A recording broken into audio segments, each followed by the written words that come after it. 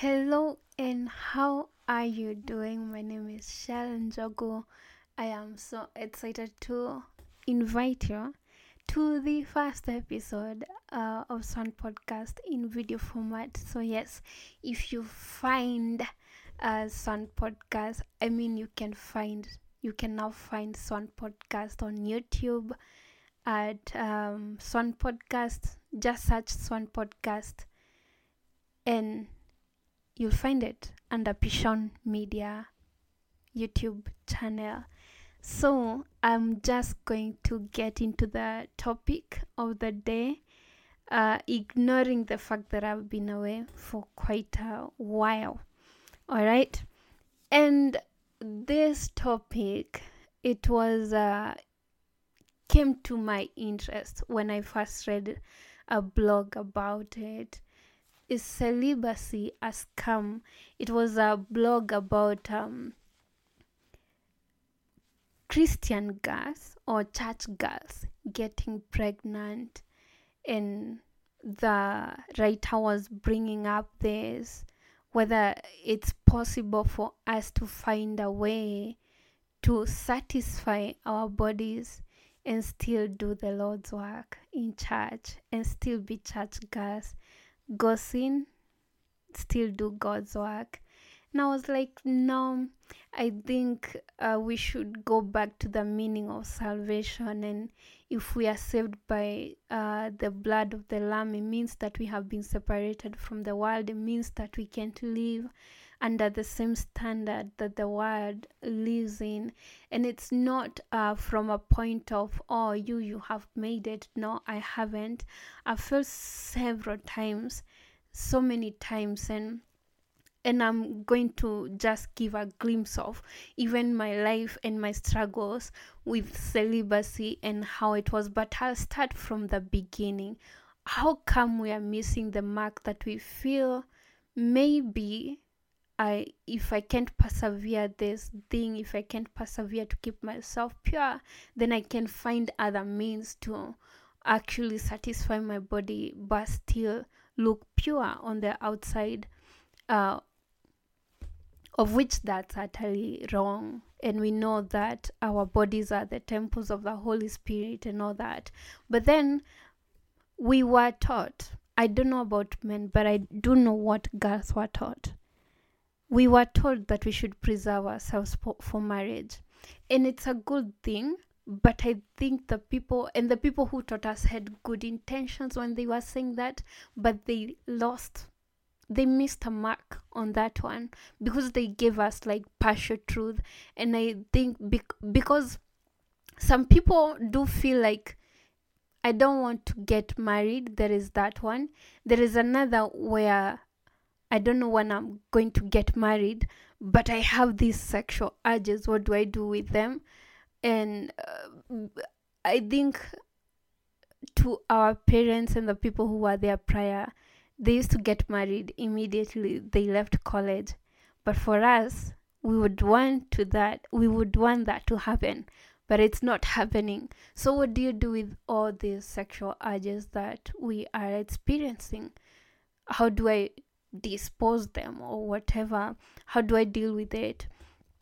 And you see, so I think what we were taught is making us get to this point where I think then I should find a way to live with sin, in sin, and still look like a Christian. And for me, the struggles with celibacy, first of all, this is so stupid, and I feel bad that I ever wrote that. But the years 2019, 2018 going downwards, I used to pride myself, oh, I'm celibate and stuff.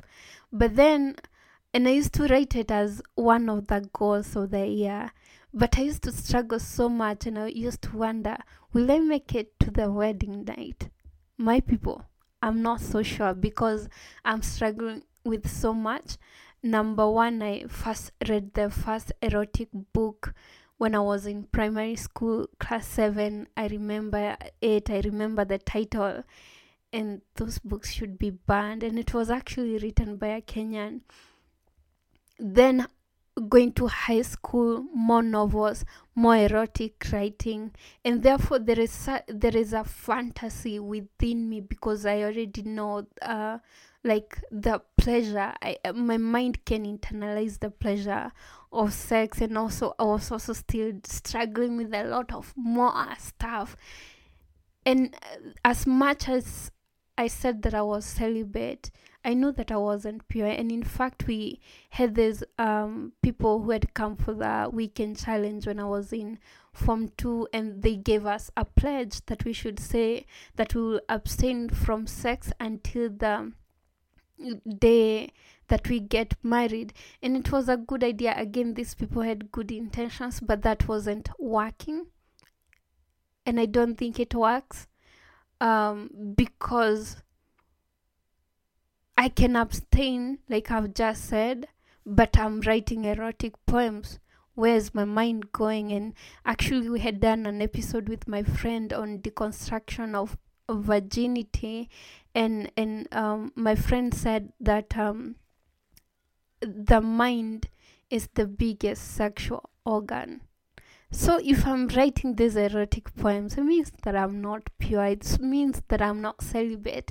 I am celibate just physically, but my mind isn't pure when it comes to the book that I was reading and all that. So what I'm trying to say is that we are dealing with so much sexual urges, and of course, even from the entertainment, songs, the music, the movies, and every advertisements, everything at us is just throwing all those things that will activate our sensual that we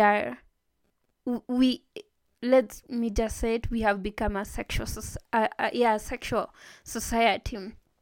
And so it becomes really hard for you to, that as much as I want to maintain celibacy, it becomes really hard. And then there is also, I'm keeping myself for marriage, but then the men, most of them, are sleeping around. How does that work? That I'm keeping myself, but yeye anaenda raha zake, and I'm here like just persevering all the sexual urges in that one day he's going to marry me, or a certain man will marry me after he's tired of sleeping around and all that, which is again very unfair, and again such a small goal of why we should be celibate. So this is my idea. What I started with, the going back to the meaning of salvation. I believe in my heart, if I yield my body to Jesus and confess, Jesus, you're better than my struggle, you're better than my passions, than all these passions and affections that I'm feeling, and I yield them to you, and I choose you because I believe that you're better than all of these things, then celibacy will be a consequence of me yielding to Christ. So the revelation of that I'm supposed to keep myself pure, not because of a man cannot be trusted, but God can be trusted. If I'm keeping my body for God, then I know that's an honorable worship unto Him, and that becomes even easier, much easier to deal with all these affections, because I can talk to God about them. Last year I had this crush. I had sworn after 2019 that I'll never get a crush, but last year I got one. 2021 spilling to 2022, and it got to a point I didn't want to admit that it was a crush, because again I had sworn that I wouldn't get a crush, but it got to a point where I was like, hey God, Aki, I've been lying to you. This is a crush, help me get over it.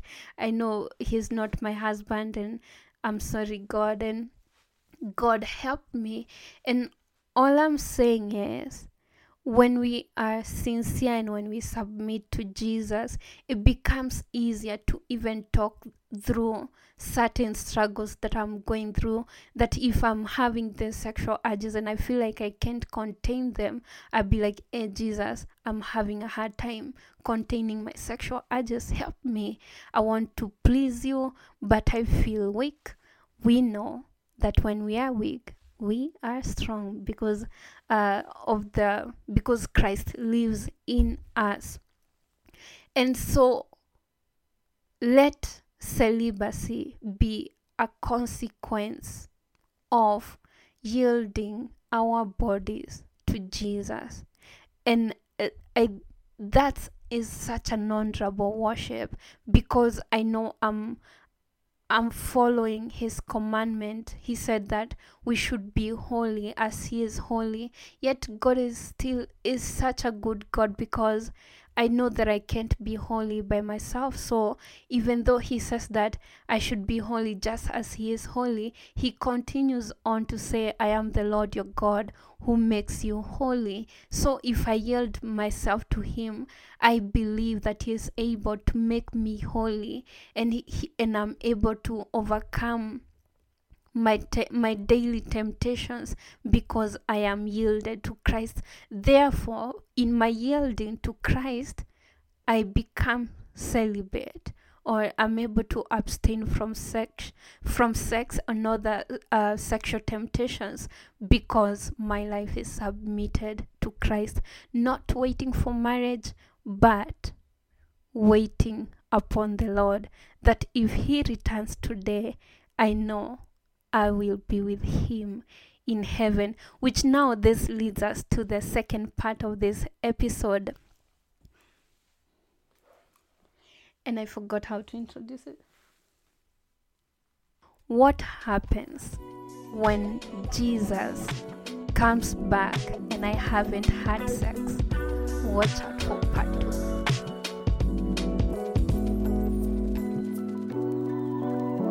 This is one podcast.